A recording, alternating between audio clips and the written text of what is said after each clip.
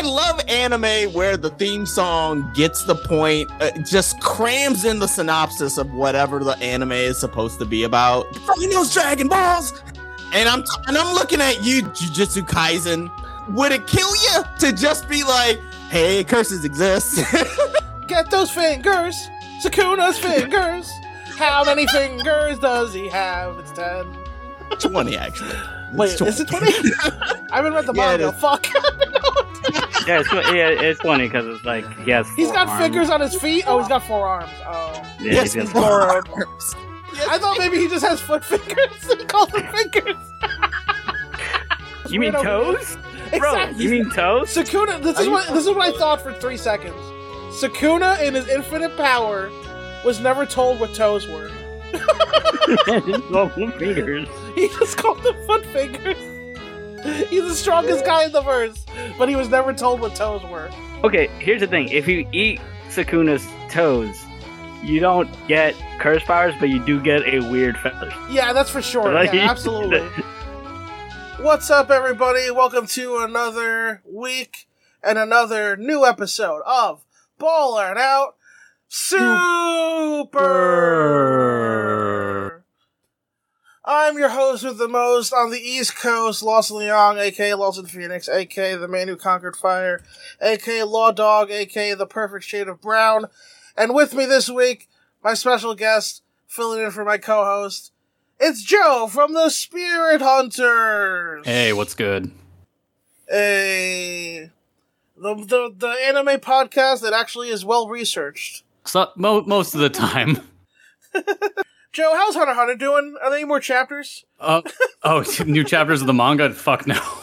Okay. I wish. We're just finishing up the Chimera Ant arc, though. So I earlier today was at a cafe doing research / taking notes. Definitely cried up if you definitely teared up and cried if you know how that ends. I mean, you do, but if listeners do, that's a hell of a thing. Tagashi's got balls. I'll give him that. Yep. I've always said he's had balls. I had a friend of mine, Sam Bourne, on the, no, this wasn't a podcast, actually. We were hanging out. We were actually playing, I was doing Session 0 of a D&D game. Ooh, nice. With him.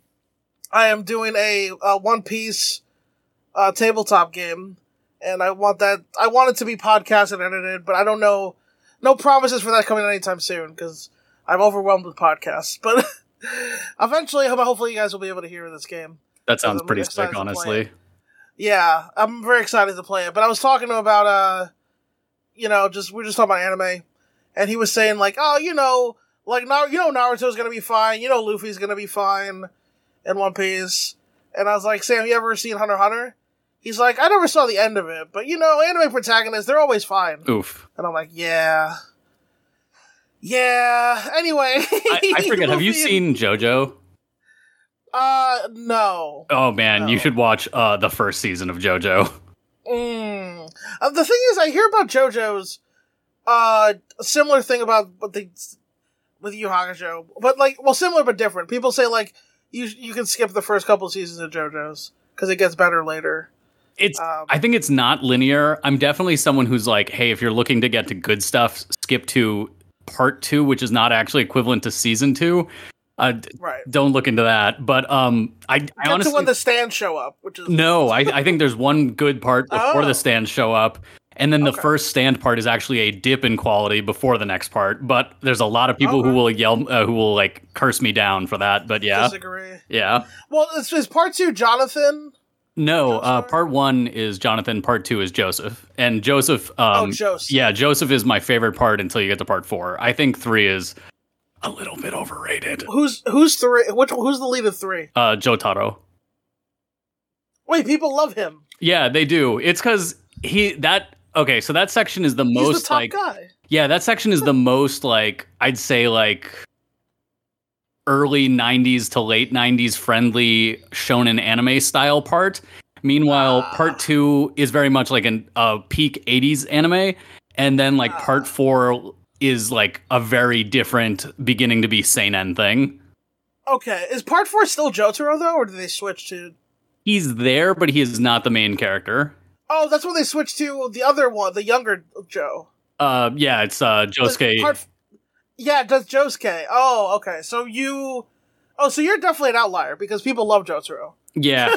I mean, I think Okay, so- I think part of it would be that I watched like the season 3 OVAs many years before the modern anime came out, and I have mixed feelings about them. And I really do like parts of part 3. Like the ending of part 3 is amazing, but I think there's like bizarre missteps before that.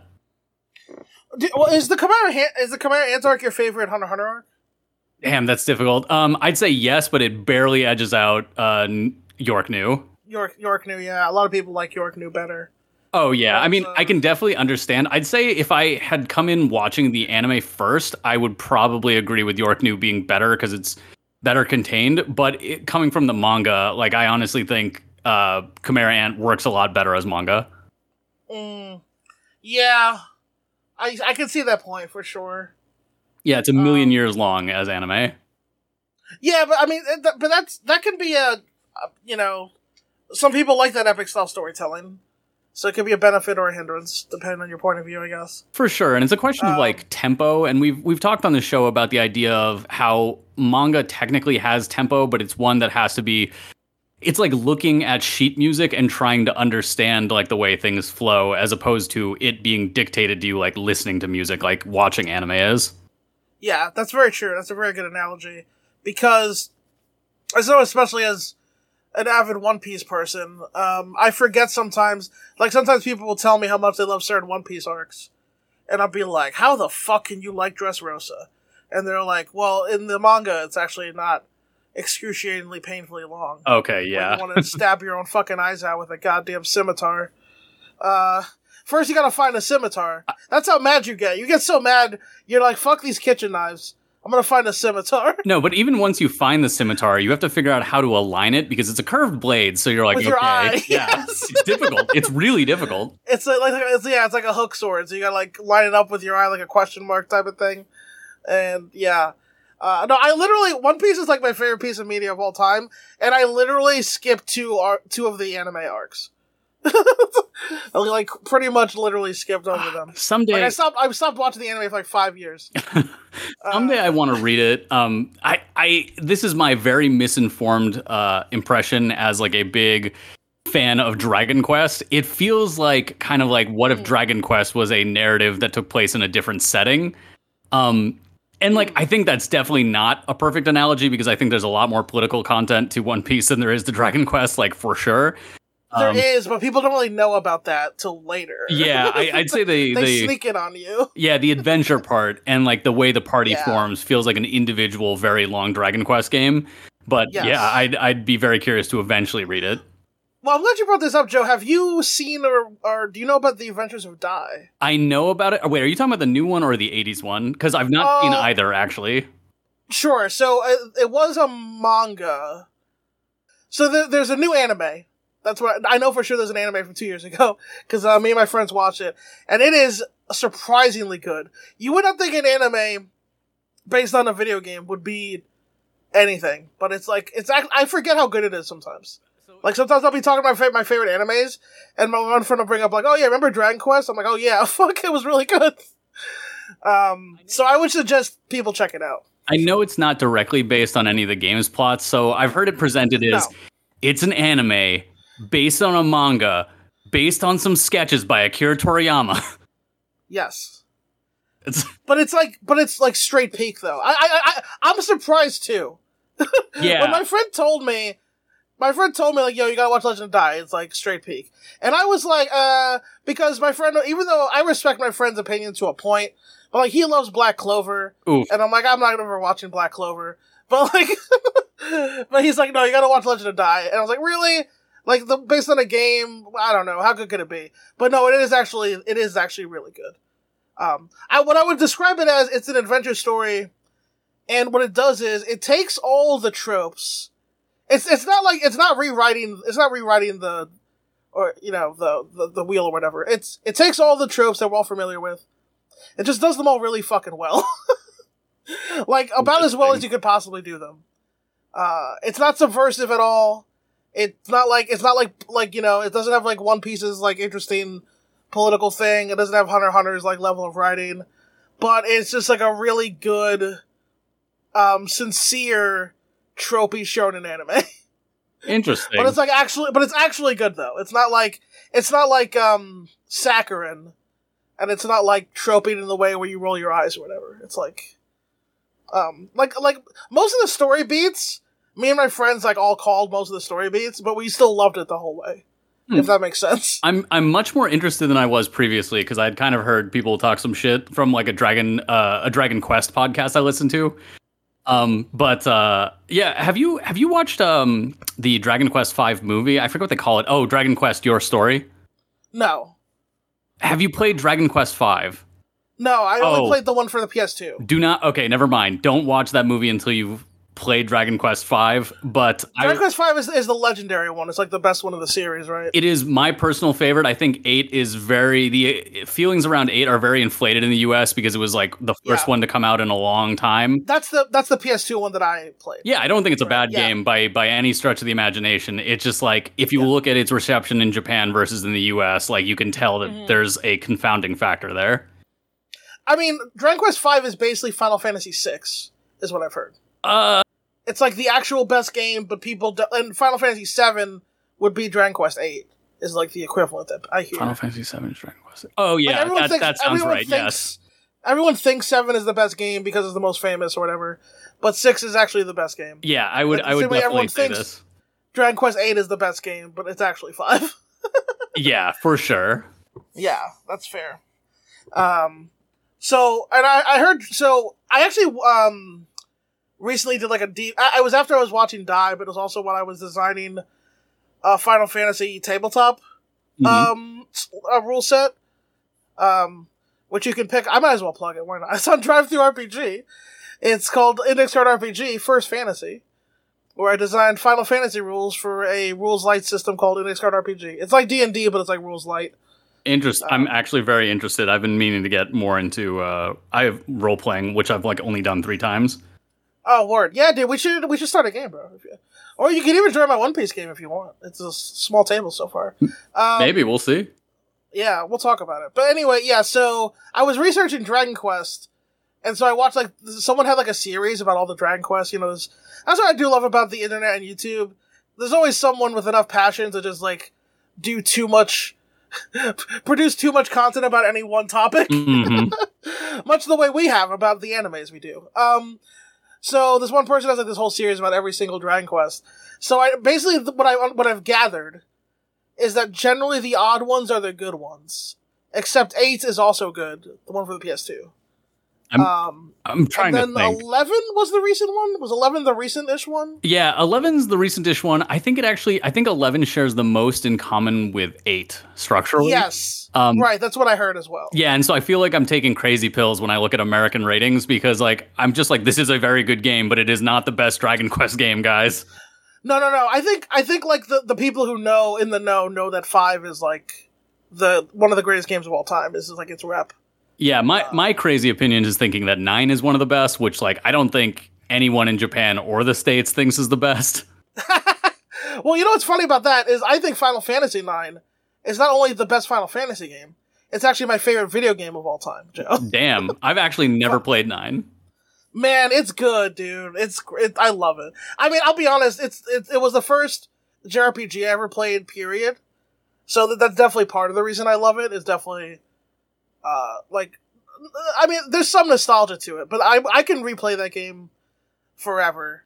I can replay 7 too, but I still think 9 is what I want out of my JRPGs. It's just everything that I love about it. But, so that's, you know, so you're not alone necessarily.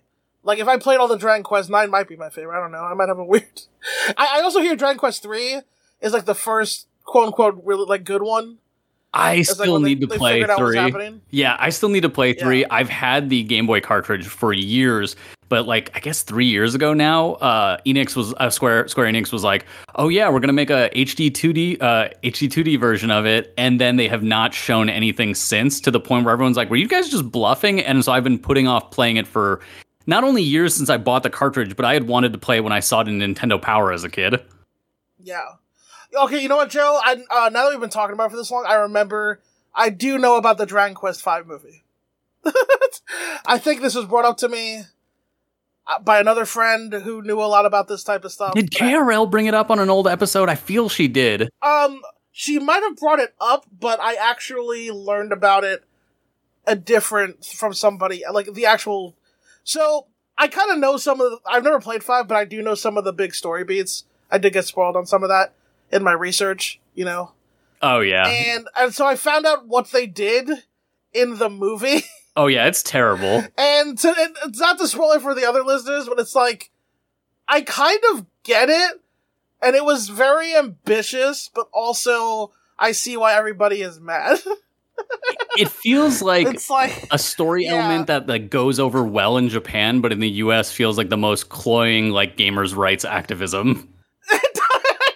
It does. That's the thing, though. Like, I don't know how much of that is that. I don't know how much of that is a thing in Japan. Yeah, like, I don't know. I mean, I don't know if the divide is like. I don't know if Japan went through the same shit we went through exactly over here, and if they still do or not. But yeah. it's kind of. That's all for the listeners.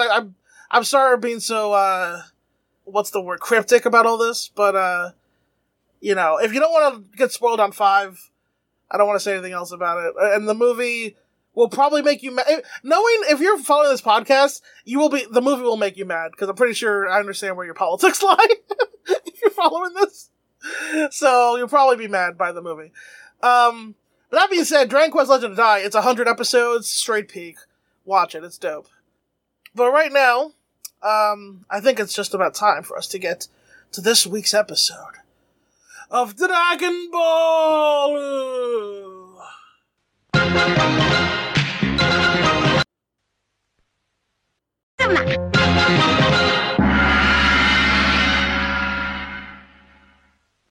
Bum bum bum ba-dum. It's actually kind of offensive that I say Dragon Ballu every time, because that's not what they say. It's just Dragon Ball. It's just fun for me to add the U at the end.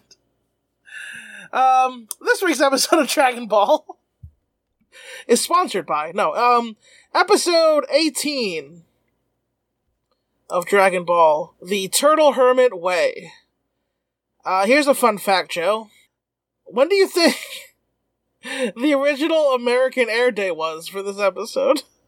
Okay, so I've been listening to the past couple episodes, and I think you might have said when the last time I was on, when it was, but I'm thinking it was the 90s, because I have memories of waking up really early on like a weekday morning and watching like some Dragon Ball that I had no context for because I hadn't seen Z, and just remembering my older Filipino relatives having talked about watching it in the 80s. But I'm gonna guess like 96. Not quite, although I would have thought the same. It's actually a large year difference between the Japanese air date and the American air date, Joe. Oh? Because in fact, what's up? Oh, I said oh? Yes. As a matter of fact, the original American air date was September 12th, 2001. Okay. Okay, wait. I think one, that's we'll get to why that is interesting, but 2, I think there was more than one run of this, and maybe one is counting something that the other isn't, or the old dub from the 90s maybe stopped at a certain episode. But I could have sworn I saw Piccolo in the episode I saw in the 90s, but maybe I'm misremembering. So, okay, you know, it's interesting. Let me go to previous episode, Milk Delivery. I wonder if it stopped with the end of the Pilaf saga or something. Yeah, I think there's a big time in between seasons, I think. Yeah, maybe. I also know that like some of the movies were dubbed in the 80s, like by a completely different crew. Like the Harmony Gold dub, I think, was in the 80s. Let me check the dates on that, but it was kind of ludicrous that they originally they did some movies in the 80s, but that's unrelated to what I'm talking about. Yeah. So this is according to the Dragon Ball fandom wiki. Okay. According to this, Find That Stone, Milk Delivery, and the Turtle Hermit Way aired on American TV on September 10th, September 11th, and September 12th, 2001. Three subsequent days. The day before, the day of, and the day after, what people might call 9/11. What people might call 9/11, yeah. Now, just to be very clear, I am a New Yorker. I was in New York when it happened. My father almost died in 9/11. So, when I speak with this with an air of mirth in my voice, know that it is not malicious. Know that it is out of experience. And if anyone out there lost anybody during the tragedy, you obviously have my deepest condolences. However, that being said, I find this to be hilarious. So, regarding malice in 9/11, but not the obvious malice of 9/11, yes. Are you aware of this Japanese Twitter drama? Oh, God. More specific. So, long story short, people were annoyed in Japan, and like a lot of people were originally theorizing this was just Westerners getting angry for Japan, but it was actually people in Japan were like angry about Barbenheimer, about the like co-promotion of Barbie and Oppenheimer, because they're like, no, this is a very serious thing. Imagine if we started making 9/11 memes, and so Japanese people started posting 9/11 stuff, and then a lot of American responses were like, we love this shit, and I'm just like, oh my god, this is the worst international relation ever. What if we started posting 9/11 memes and Americans were like, we'd love this? Yeah, basically. And I was just like, oh, this is not a good look for anyone involved. Wow. Honestly, I love, I kind of love that, to be honest with you. That's like, because it is true. Like, well, it's not like, well, how do I put this? Like, I guess you're for the Barbenheimer memes thing, it's like, it is kind of true that we are, making light of a thing that was really pretty fucked up. But it also depends on how you view Barbie. If you view Barbie as something that's inconsequential or whatever. Some people take that shit seriously. No, agreed. And like, it's also more complicated because like, obviously Oppenheimer itself takes it very seriously, but a lot of people But that's what makes it funny, is the idea. Yeah, the contrast, yeah. Yeah, of course. That's the beauty of it. I mean, what are people post like 9/11, but it was with, like, the Hess trucks, or I don't know, like, what's oh my god. If someone made like a Hess truck movie next to a 9/11 movie? I don't even know, man. There's nowhere to go from here. Do you remember the commercial, the Hess trucks here? No. Back in the day show? No. For Christmas this year, the Hess truck's here. That's stuck in my head. That was a real ad. That's to clarify, the first toy thing I could think of. Yo, to clarify, I lived in Jersey in like the early 90s. I moved like to the Midwest like in the 90s. Okay. So I don't remember this. That's fair. Yeah, you were in Arizona? So I first moved to Ohio where I was until high school, at which point I moved to Arizona, which I was in till college. Got you. Okay. Word. Yeah, this is that's, I'm I'm glad. I feel like I left Twitter at the exact right time. I think I nailed it.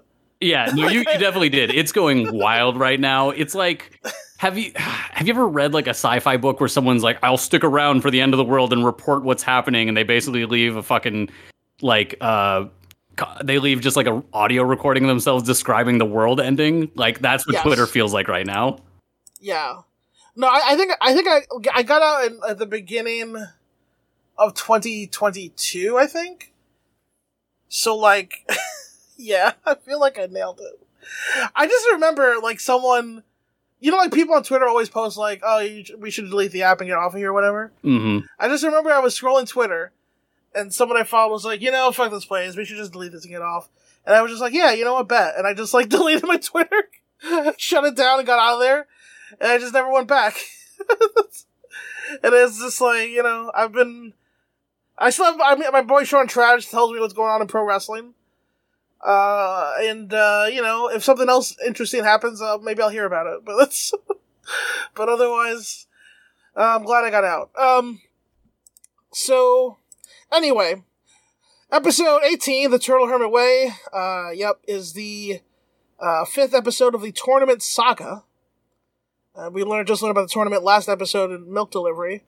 The Budokai Tenkaichi tournament, after which the video games are named. At least some of the video games. Yeah. So, the episode begins by showing other fighters from all over the world training for the upcoming World Martial Arts Tournament. So, last episode they said they only have the tournament every 5 years. I think in the English dub, which is what I watched this in. Mm-hmm.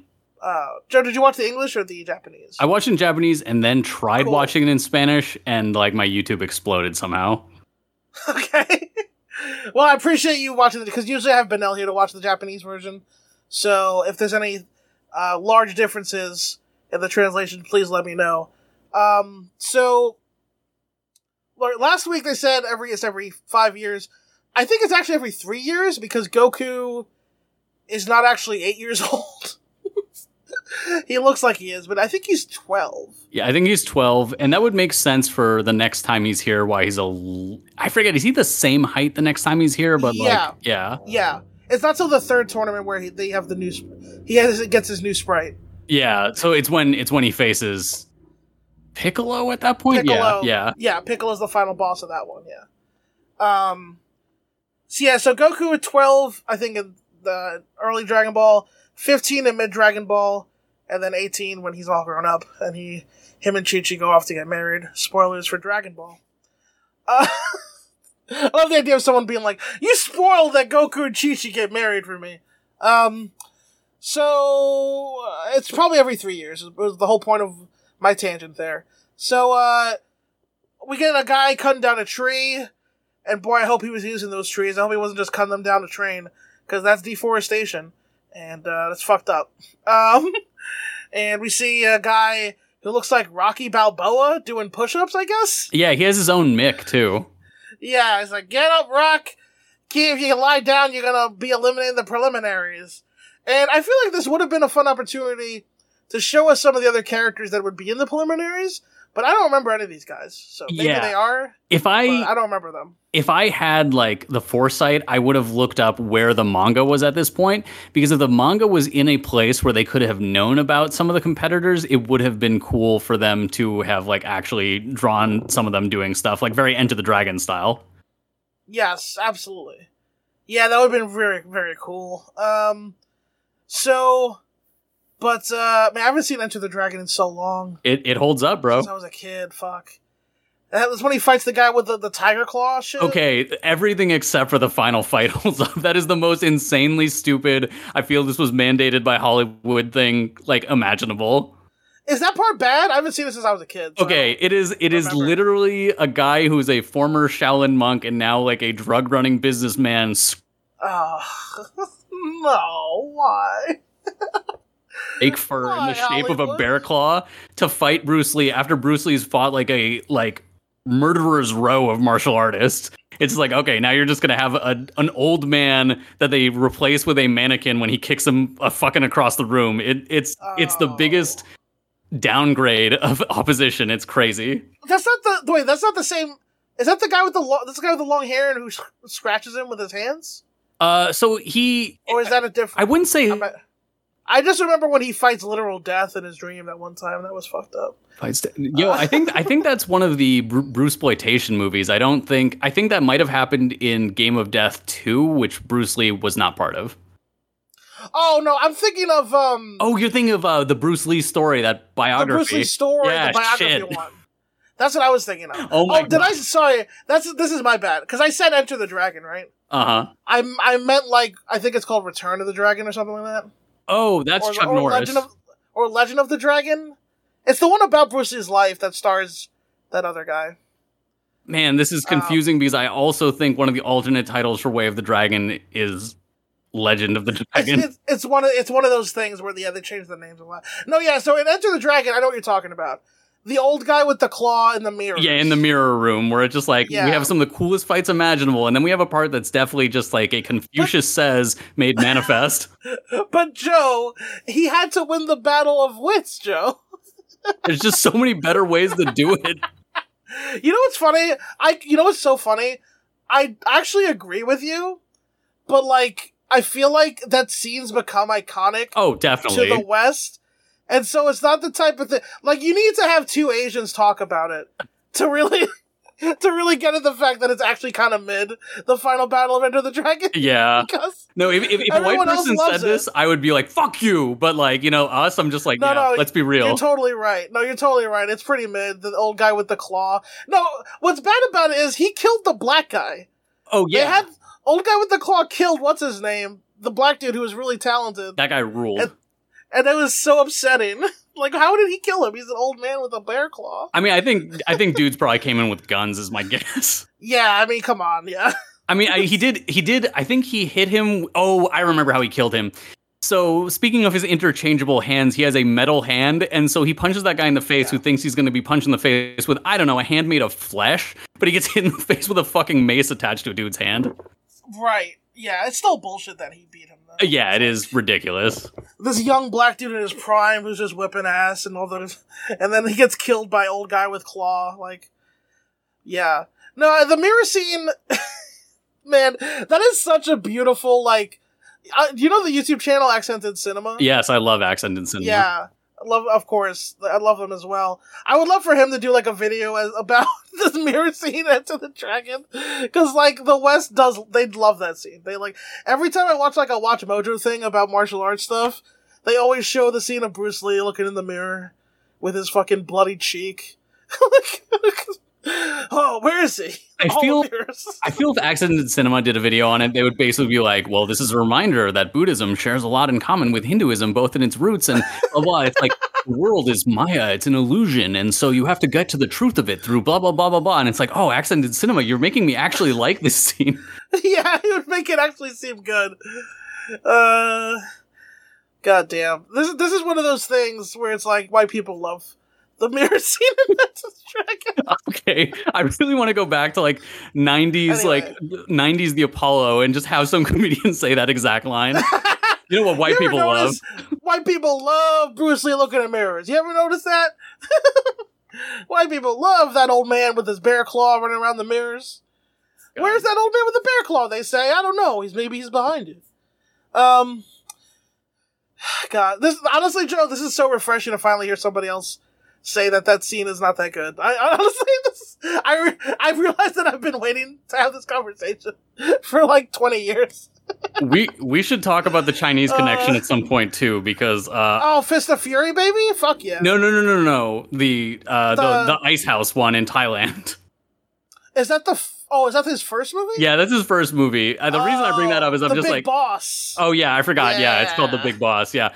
Yeah. If we're just talking about like, hey, things about Bruce Lee we don't enjoy. Okay, no, let's talk about this. I know this is a Dragon Ball episode, but you know what? Fuck it. We're talking about Bruce Lee now.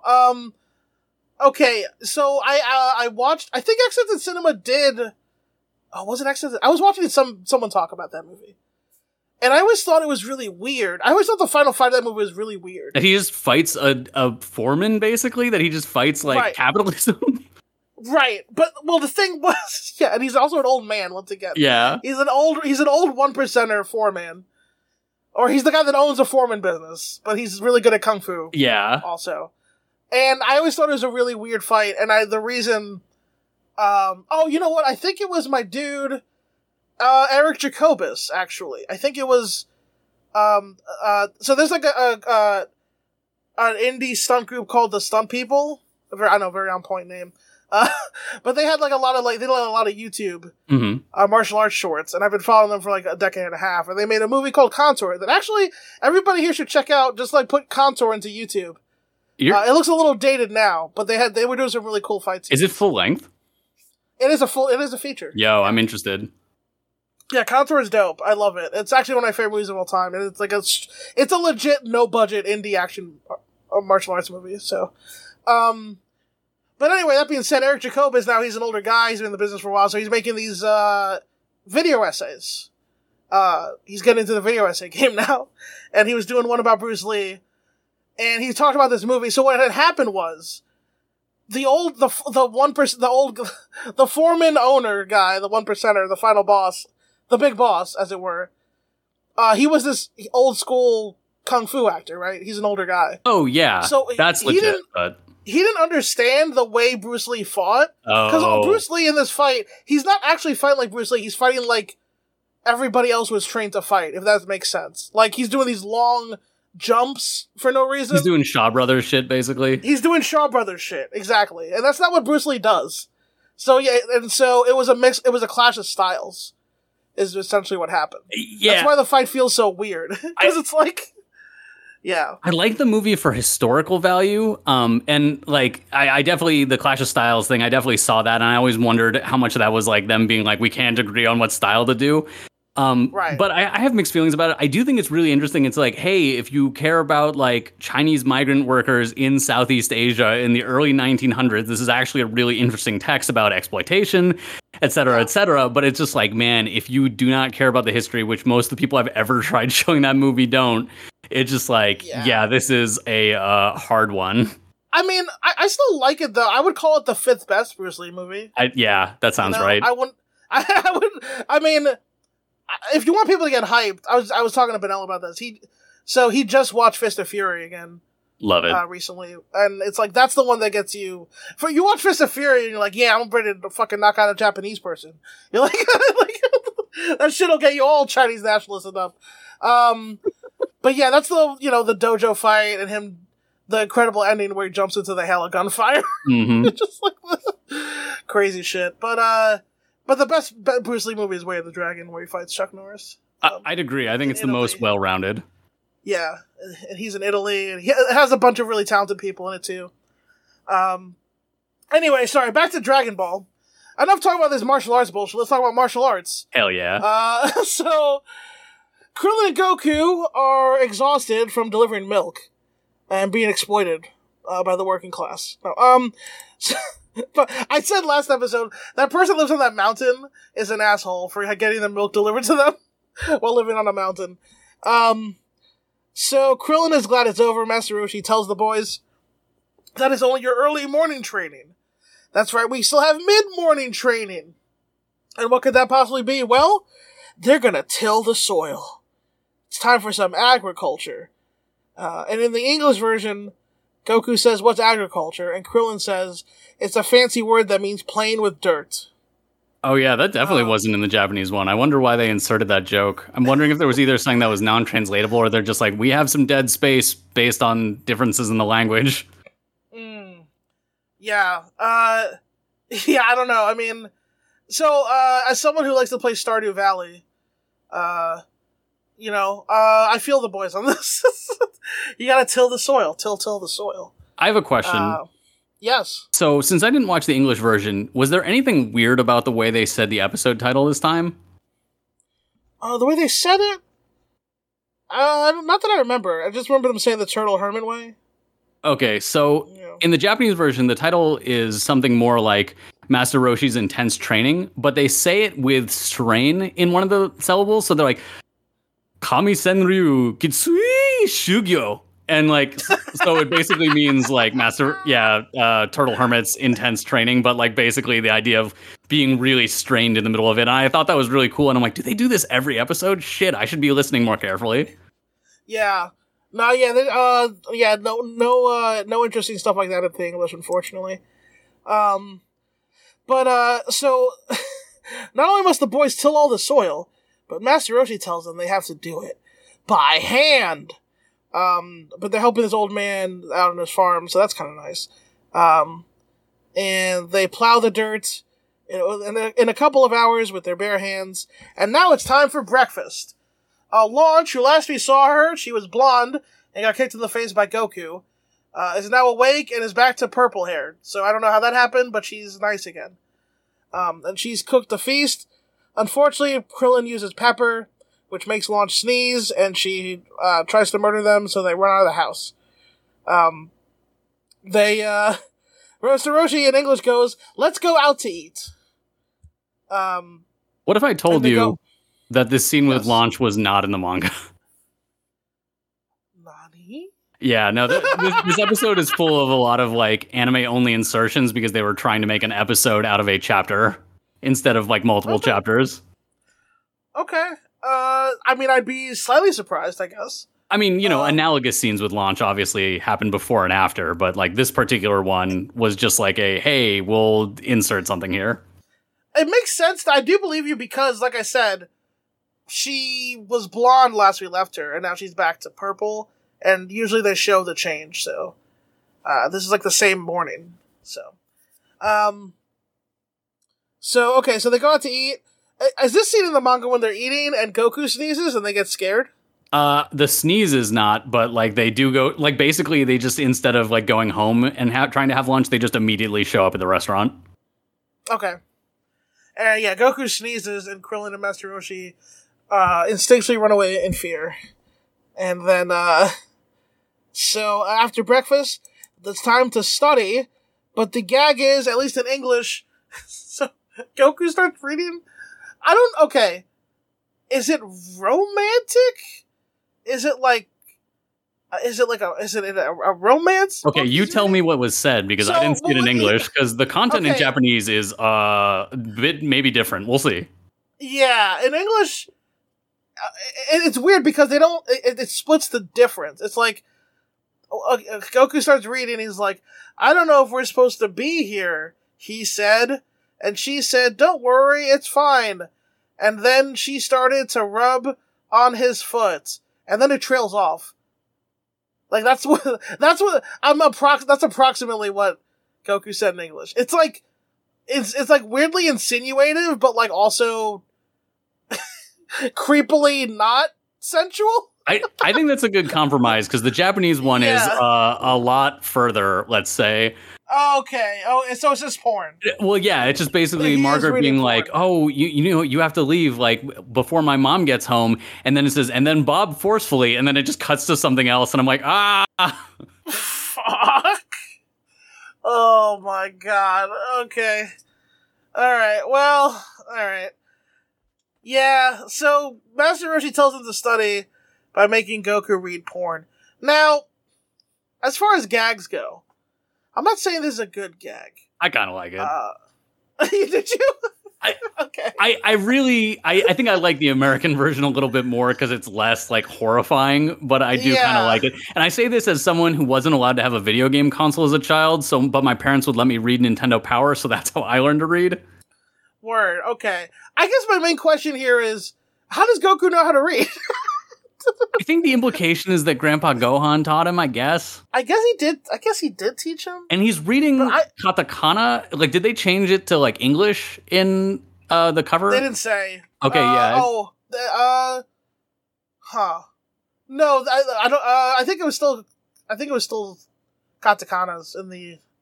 Yeah, they didn't change it. Okay, so he can read, but maybe not. I have a feeling Goku's grasp of kanji is bad. I'm going to put it out there. Yeah, sure. I probably, yeah. Almost definitely.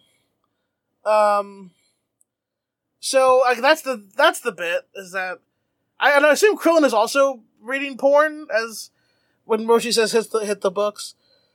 After lunch, they take a nap in a hammock under some shady trees. And they discuss the upcoming tournament, where Goku says, what if while we're napping, other people are training? And Roshi says, well, there's no way to know that, Goku, but no matter how strong you are, you always gotta rest. And you guys remember that out there. As Benel says, don't train through exhaustion, and rest is important. So now after they nap, the boys, time to do some construction work. As Master Roshi says, it's to help with your muscle and your balance. And also, earn a little bit of money on the side. Okay, so I want to know about this, but like in so many anime, I see people doing part-time construction work.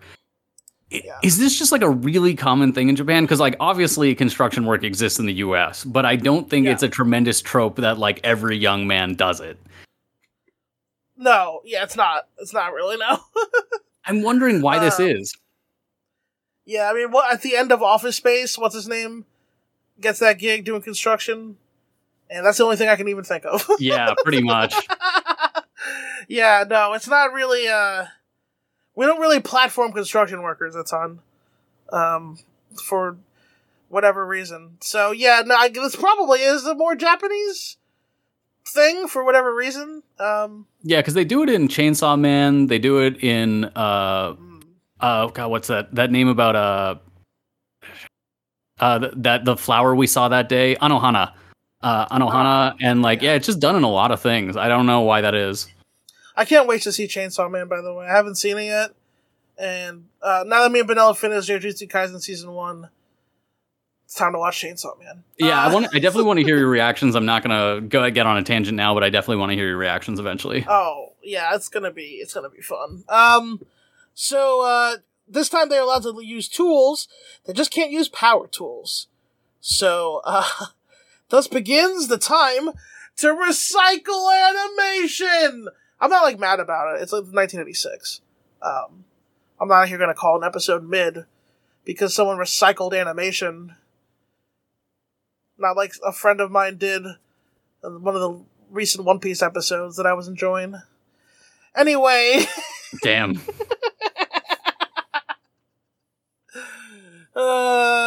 Recycling animation is not a crime.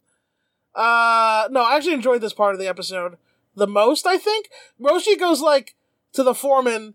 He's like, you guys... the foreman's like, these are little children. And Roshi's like, yeah, but, they're actually so strong and so good at construction work that you're gonna pay them 5 times the salary of everybody else. And he's like, 5 times the salary? What do you take me for, an imbecile? And Master Roshi's like, oh, just you wait and see. Well, it's too early to determine that. Which, wow, the shade. Master Roshi, the shade. So, Goku and Krillin, now let's not forget, we know Goku is superhumanly strong. Krillin is also superhumanly strong. I want to know how he was getting his ass kicked at the temple, because this doesn't make any sense to me. Yes, yeah, it's a great point, Joe. So they work 5 times better than any of the other workers there. There's a funny joke here in the English version where one of the construction workers says, he goes, fuck, I forget the exact wording of it. I should have written it down. That's my bad. I think he says the workforce keeps getting younger. Oh, Jesus. Wow, that's not in the Japanese version, and that feels very American post-Reagan. Anyways. Yeah, it is. The workforce keeps getting younger. So, Goku and Krillin have hard hats on, and they're running at super speed, pickaxing, shoveling, digging, picking, smashing, and constructing, at superhuman levels. They shovel, unload, and wheelbarrow for the next few hours. Meanwhile, we finally learned something about Krillin, as he has a flashback to the time he was in the Orin Temple, and how the older trainees bullied him because he was small. Now, who the fuck are these guys, and how do they bully Krillin if he's 5 times the strength of a normal human? I'm wondering if he got stronger after leaving, based on his, he must have. He was swimming to Turtle Hermit Island, and he probably had to do a bunch of shit on the way there. So maybe just even the transportation made him stronger, and then also his rage fueling him in his training. Yes, yeah, because when we were first introduced to Krillin a couple episodes ago, he is a savage. He swims, like you said, he swims to Turtle Hermit Island. He does a jump kick that knocks down a couple of trees. So he's not a wimp by any means. So it is surprising that he was getting bullied before. After these memories, Krillin breaks his pickaxe, and the head of the pickaxe flies and falls right in front of the frightened head construction worker, who then promises to pay them 5 times the wage, which, good for them, I guess. I was wondering... I don't know what they're going to do with that money, but... No, I know where it's going. You remember that incredible banquet they had at the Chinese restaurant? And I say Chinese restaurant, but, Dragon Ball takes place in fantasy China, so I guess it's just a restaurant. But that banquet they have, I wonder how much this is out of their own pockets. Yeah, that's true. Because I guess they don't have... So, they're basically... Their training is that they work 3 jobs. And they get paid for one of them, which is the construction work. Because it's unclear if Roshi's exploiting them for the milk business and or the farming business. I'd like to believe he's not, but yeah. Yeah. Master Roshi then tells the boys that he's going to teach them martial arts. It's Goku, so their afternoon activities to go swimming in a lake. Goku says, "This is fuck this. I want to learn martial arts moves. When are you going to teach us real martial arts moves?" And Roshi's like, "You need the discipline and the conditioning before you can learn martial arts moves." Now, us as the readers know, this is bullshit, because they're already 5 times better than normal people. And especially Goku, who's even higher than that probably, because he's better than Krillin. So, Master Roshi said, in order to quiet their complaints, he goes, "I'll teach you guys martial arts when you can move this big-ass boulder." And Master Roshi struggles to move a very large boulder. And he's like, "See? Now when you can move that, then I'll teach you moves." And then Goku moves, the boulder. He moves the boulder. I think this is directly referenced in Yu Yu Hakusho. Do you remember the scene where, like, right before Yusuke undergoes the trial to get Genkai's spirit orb, where she meets up with him and she's like, "Hey, if you're so strong, destroy that boulder with your spirit gun." And then he's like, "Easy." And he breaks it. And then she says, "No, I meant the bigger boulder over there." Yes. And then she blows it up. And so it's the reverse, because instead of the idea of her being so surprised at how strong her pupil is, it's more like you're blown away at how strong the master is. But I do think this is almost a direct reference to that. That combined with the fact that, like, the plowing by hand was probably also referenced in Hunter x Hunter during the Greed Island arc, where they have to dig a tunnel by hand. Right. Yeah. No, that wouldn't surprise me at all. Yeah, Togashi's an avowed, Toriyama head. Yeah, of course. Aren't we all? I mean, we're all his children. In a way, yeah, truly. The godfather of manga. The gag here. So Master Roshi's obviously a savage. He moves this big-ass boulder, which Krillin said it was impossible. Then Goku also moves a boulder of the same size, which is the gag. And then Master Roshi goes, no, I meant this gigantic boulder. And this one is like the size of like a New York City apartment complex. And fucking Krillin is like, well, that's not ever happening. And Goku does try to move it, but he cannot. And then he goes, "Can you move it, Master Roshi?" He's like, "Of course I can." He's like, "Show us, Master Roshi." Yeah. And then Master Roshi's like, in the English version, Master Roshi goes, "Right. Anyway, time for training." That's exactly how it goes in Japanese too. Okay, yeah, he just moves on. Okay.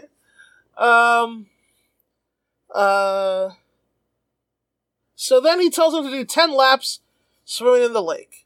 But it's swimming. It's fun. It's like, oh, this is training, but it's like more fun than doing manual labor.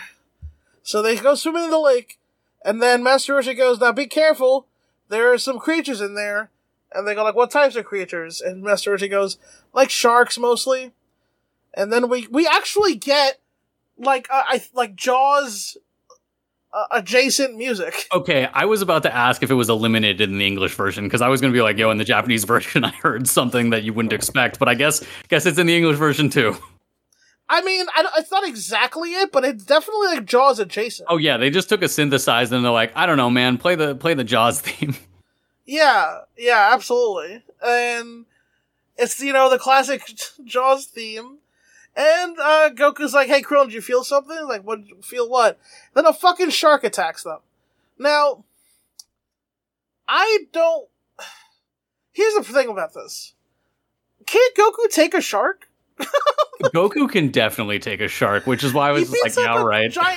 Yeah, doesn't he? He beats up a giant monster like episode 1. Yeah, maybe and he's episode 3. Maybe he's less confident at fighting in water. That's what I was thinking. Like, maybe he can't fight a shark in the water. Oh yeah, that's got to be it. Because think about it this way: the only way to fight in water is grappling, and like Goku doesn't know how to grapple, and his arms are too small to choke a fucking shark. Yeah, he can't do like a flying kick. Yeah, it must be the water that he's not used to fighting in. That's fair. So they swim for their lives as the shark chases them, and it's funny.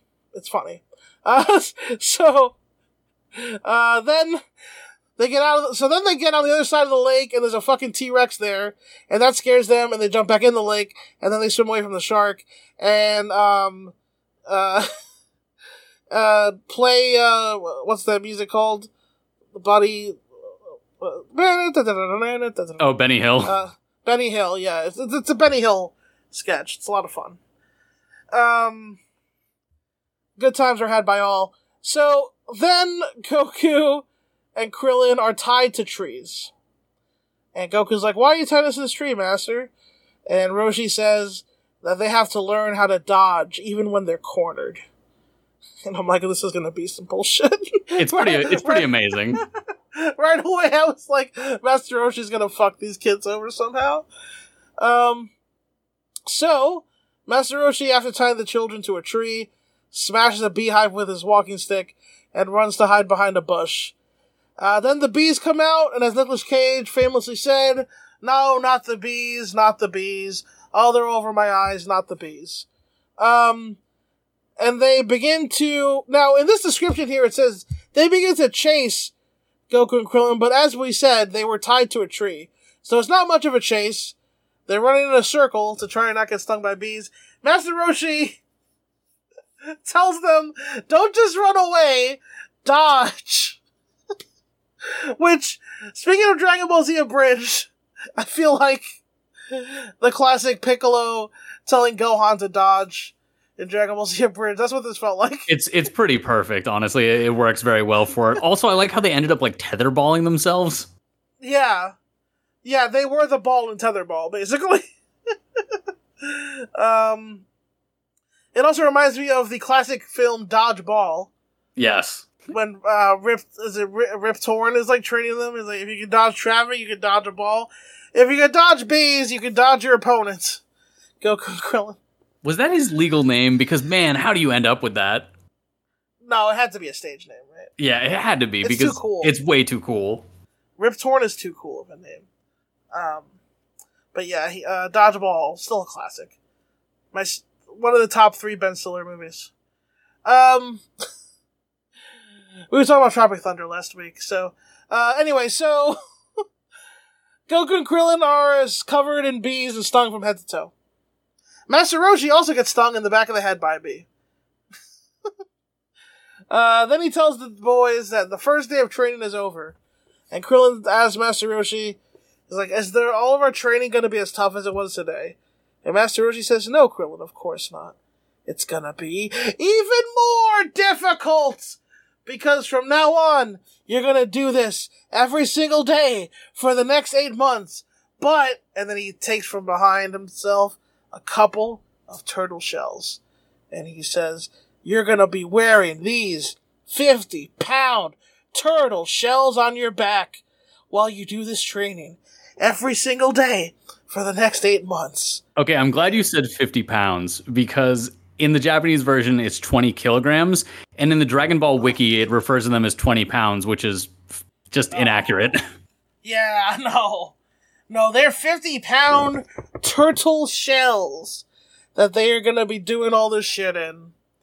And Goku and Krillin pass out due to the exhaustion as the narrator ponders the martial arts tournament is right around the corner. Will Goku and Krillin be able to keep up with their training every day for the next 8 months? Find out next time on Dragon Ball. And so it was, Joe, that the boys put on these shells and did this shit every day for 8 fucking months. Well, holy shit. That's pretty wild. It was an episode. It really, truly was. Out of 7 Dragon Balls, Joe, what would you give episode 18? The Turtle Hermit Way. I will tell you in 2 seconds. I have some interesting notes that I meant to mention earlier. Oh, please do, yes. So I was looking for this episode and trying to find it, I was looking for the manga, and eventually I found it. But while I was trying to find it, one of the few references I could find to it that hadn't been wiped by DMCA takedown was a link that I only after clicking it realized I should not have clicked, to www.animebathscenewiki.com, and it took me to chapter 31 of the manga, and it's just a shot of Goku and Krillin jumping in the water and their dicks out. And oh, how did I forget? Yes, add it to the counter. Goku's dick was out, and actually start the counter for Krillin's dick. Yeah. How could I possibly forget such a thing? I clicked it, and then the first thing that came up was a banner that said, "Hey, just so you know, there may be pictures of minors." And I was like, "What the fuck?" And then I realized what site I was on, and immediately got out of there. It was unfortunate. Yeah. But I mean, yeah. That's hilarious. And I will say that I think the Goku dick counter is up to like 7 or 8 by now. And I wasn't expecting to see Krillin's dick this episode, and it was a surprise. I didn't remember that happening at all, but yeah, I guess it did. It does happen. The other Krillin-related note I have is a lot less weird.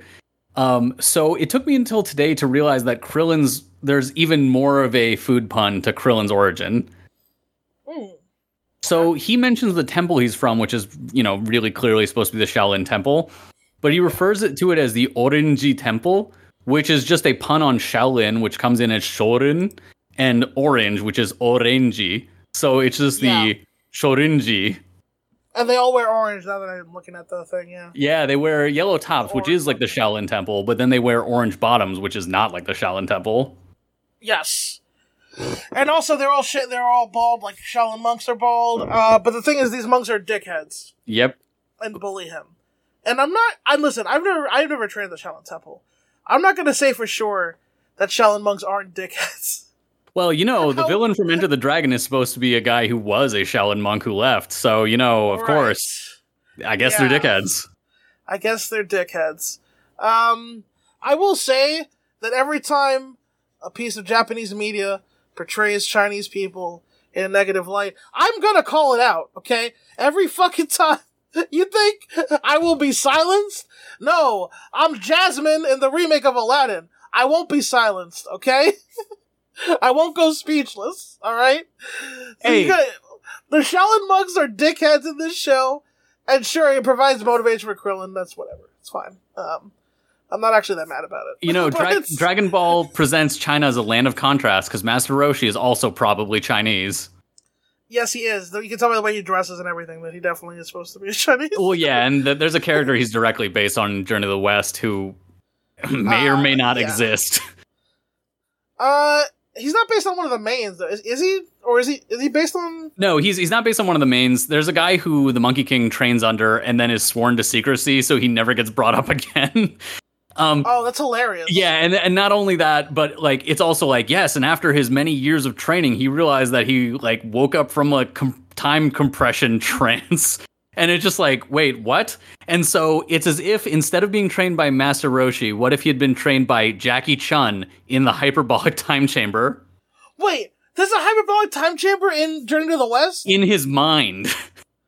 Oh, it's fucking awesome.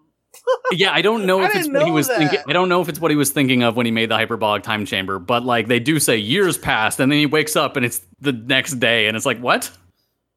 It's probably the passage of time in your dreams type of thing, but still, that's cool. Yeah, it's probably some sort of metaphor for internal development. But anyways, my rating out of 7. I'm bordering between a 4 and a 5. I'm gonna go with 5. I don't think it's a great episode, and I do think there are certain things that could easily bring it down to a 4. But I think it's pretty funny. And honestly, one thing I really liked was how they showed all the people across the world training. I also like that it showed them all napping, which was very cute. It's just even the strongest need their naps. That was cute. I like that a lot. Agreed. Yeah, I think. I feel like the shark scene was pretty stupid. I agree. Now that I'm looking at the episode as a whole, I'm just the rest of the training stuff. I like that Master Roshi's training them by having them help people out, doing stuff, contributing to society. Yeah, no, that's awesome. And B, Oh, fuck, sorry. Mosquito flew right in my fucking face. Hey, they're helping out Are you society. training? Yeah, I'm training right now. I gotta catch it with just a pair of chopsticks. No, they're helping out society, they're helping people out. And the fact that, like, they're gonna add the turtle shell weight, I think is really cool. I think the shark scene was stupid. And, but I like the rest of it, actually. I think even the bee scene, I thought was funny. I think the boulder scene is underrated. And the boulder scene. Yeah. The boulder scene is really funny. And the bee scene I thought was funny. And yeah, I'm gonna agree with you. I'm gonna go 5 out of 7 for this one. Yeah, no, I just realized the boulder scene actually kind of plays into when Master Roshi later, I'm not going to spoil it, but when he talks about his philosophy behind teaching Goku and Krillin, it plays in directly to that, actually. And I'm not going to spell it out because we're not there yet, but I'm surprised at how well that actually works. Yeah. Yeah, Dragon Ball has a lot of cool shit in the early times. I mean, we do have to remember that Dragon Ball is not actually a martial arts manga, it is a gag manga. Yeah, for sure. That Toriyama didn't actually know anything about martial arts, and in a way that's part of its charm. Because there's a lot of, like, nonsensical shit that goes on, but it's still funny, and that's what I enjoy about it. And even though I was, like, getting on, the portrayal of the Shaolin Temple, whatever, there's clearly that Toriyama has an affinity and a deep respect and affection for Chinese culture and folklore. Which is why Dragon Ball set in fantasy China, even though the president's a dog, which is weird. So that is a weird choice, yeah. The Chinese, they're dogs. Their president's a dog. I was trying to avoid that exact statement. Yeah. Dog allowed. Bruce Lee not allowed. Jesus. Fist of Fury, folks. Watch Fist of Fury. Yeah. I don't know, is it on Netflix? I don't know, but you too will become Hulu. a Chinese nationalist. Put it on Hulu or put it on fucking Peacock or whatever. So anyway, yeah, that's that. We have one more segment, Joe. It's everybody's favorite segment of the show. It's plugs. Ooh. As I hear that train coming. That's a plug train, baby. Joe, hit the people with your plugs. Hey, as you guys know, I'm Joe from the Spirit Hunters. You can find us at x.com. Pains me to say that, a site that I should probably get off of any number of times, but I will boil alive like a frog. Is it actually x.com now? Well, x.com still, I think, just forwards you to Twitter, or it might be the other way around now. Wow. Yeah, I should really... and the guy who runs it, who shall remain nameless, has put forward the idea that he'll eliminate blocking, and a bunch of his engineers have basically been like, yeah, we legally can't do that, but yeah, okay. I think he's just annoyed at people blocking blue check marks, but yeah, anyways, you can check us out there. You can check us out at Instagram. You can check us out on Spotify, wherever podcasts aren't sold. We're at most places at Spirit Hunter Pod. Just one word. Other than that, I'm trying to think of where you would know me that I don't mind referencing here. Yeah, do that. We have a Discord if you're interested in talking about Yu Hakusho, stuff like that. We sometimes talk about random martial arts shit. Lawson's on there, so if that's your bag. Yeah. Come follow my journey as I continue to watch Yu Hakusho, which I have not watched in, like, it's been like a whole month now that I haven't watched. Are you still in Chapter Black? I haven't even started it. Jesus. I watched the end of... I don't even know if it's technically the end of the Dark Tournament. I watched Yusuke, spoiler alert, defeat Toguro. I mean, that's the end. I have not watched it since then. I've been what's the word? I've been, like, incubating. Wait. So you watched for the next... You watched the win, but has the ending of a Metroid game happened yet? I don't think so. No. I think I watched the big climactic thing. And I was like, oh, that was good. That was a good meal. And I haven't gone back to the restaurant in a month. Well, I think I've been waiting to salivate again, because it was such a good meal. I watched so much of the Dark Tournament all at once, that, like, I kind of needed, like, some time. But I think I'm pretty soon. I think I'm gonna be getting back to it. Okay, So, you got to have me back on when you've seen more of it because we need to talk. Yes. As just a reminder to the listeners, next season is my favorite, which I know is not a super common feeling, but it is my personal favorite. Is it another tournament? No. Yes. Thank God. I could tell you what it so many is. tournaments in a row. I can tell you what it is, but I shouldn't. Look, Dan, don't tell me. Here's what I will say. Obviously, Tagashi knows how to book a tournament. Okay, these have been a lot of cool tournaments. However, that being said, now that the Dark Tournament's over, I'm sick of tournaments. I want to do something else with the show. You gave me like 3 tournament arcs in a row. I know one of them technically wasn't a tournament, but it felt like it, sort of. So let's do something else. It's more like a bizarre adventure. I'll put it that way. Ooh, beautiful. A little bit of Jotaro in my life. Who is the Lou Bega of anime? Has someone done Mambo number 5 with JoJo's? Because he could. I feel like someone's done it for anime waifus, and I don't ever want to find this, but I feel someone's done that. That's definitely out there somewhere. Anyway, yes, as far as I go, I have a new podcast. Yo, wait, what is this one? What the fuck? This is called Red plus Blue equals Pod. It is the Red versus Blue show, which is wrapping up this year. I've never watched it before. My friend Mike Fallick, this is really his idea. He's got the reins on this one. I'm along for the ride. I'm watching Red versus Blue for the first time and talking about it. We have 2 episodes out. By the time I'm recording this, episode 3 might be coming out. So that's the new one. Of course, there's Talking Naruto. Me and Benel talking Naruto. You know the deal. The War Arc is here. The Hokages are out. Sasuke's there. I don't like Sasuke. Then we have the Professional Wrestling Podcast. Me and Katie Rose Leon talking about wrestling. So, whatever your interest may lie, maybe one of those. Also, my YouTube channel I should plug here, at Lawson Comedy. No, that's not true. It's at Lawson Leong. It's at Lawson Leong now. The at Lawson Comedy one got deleted. At Lawson Leong.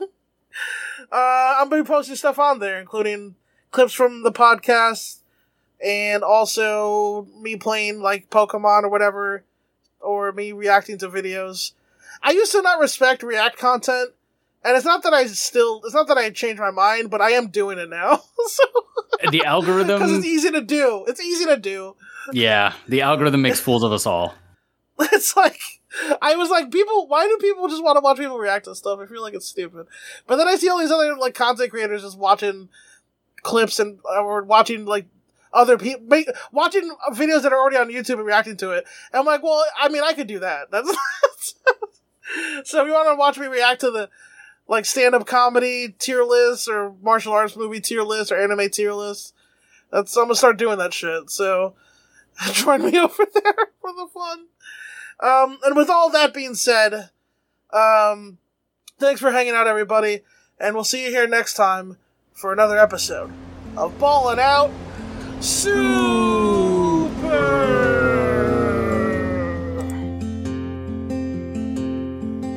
He was easy and I was alone, and so we fool ourselves. He shows up on time, and he picks up the phone, which is more than you could say for yourself.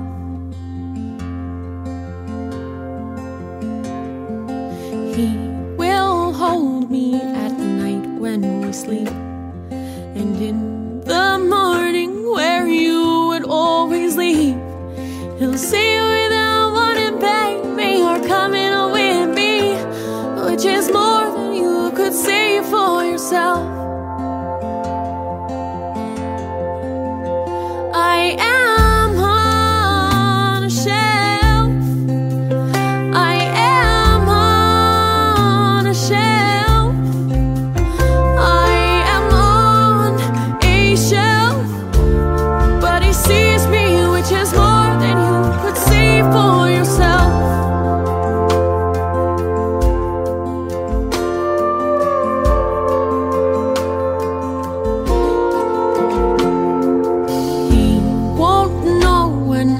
thinking of you. I'll put on my show, keep my heart out of you.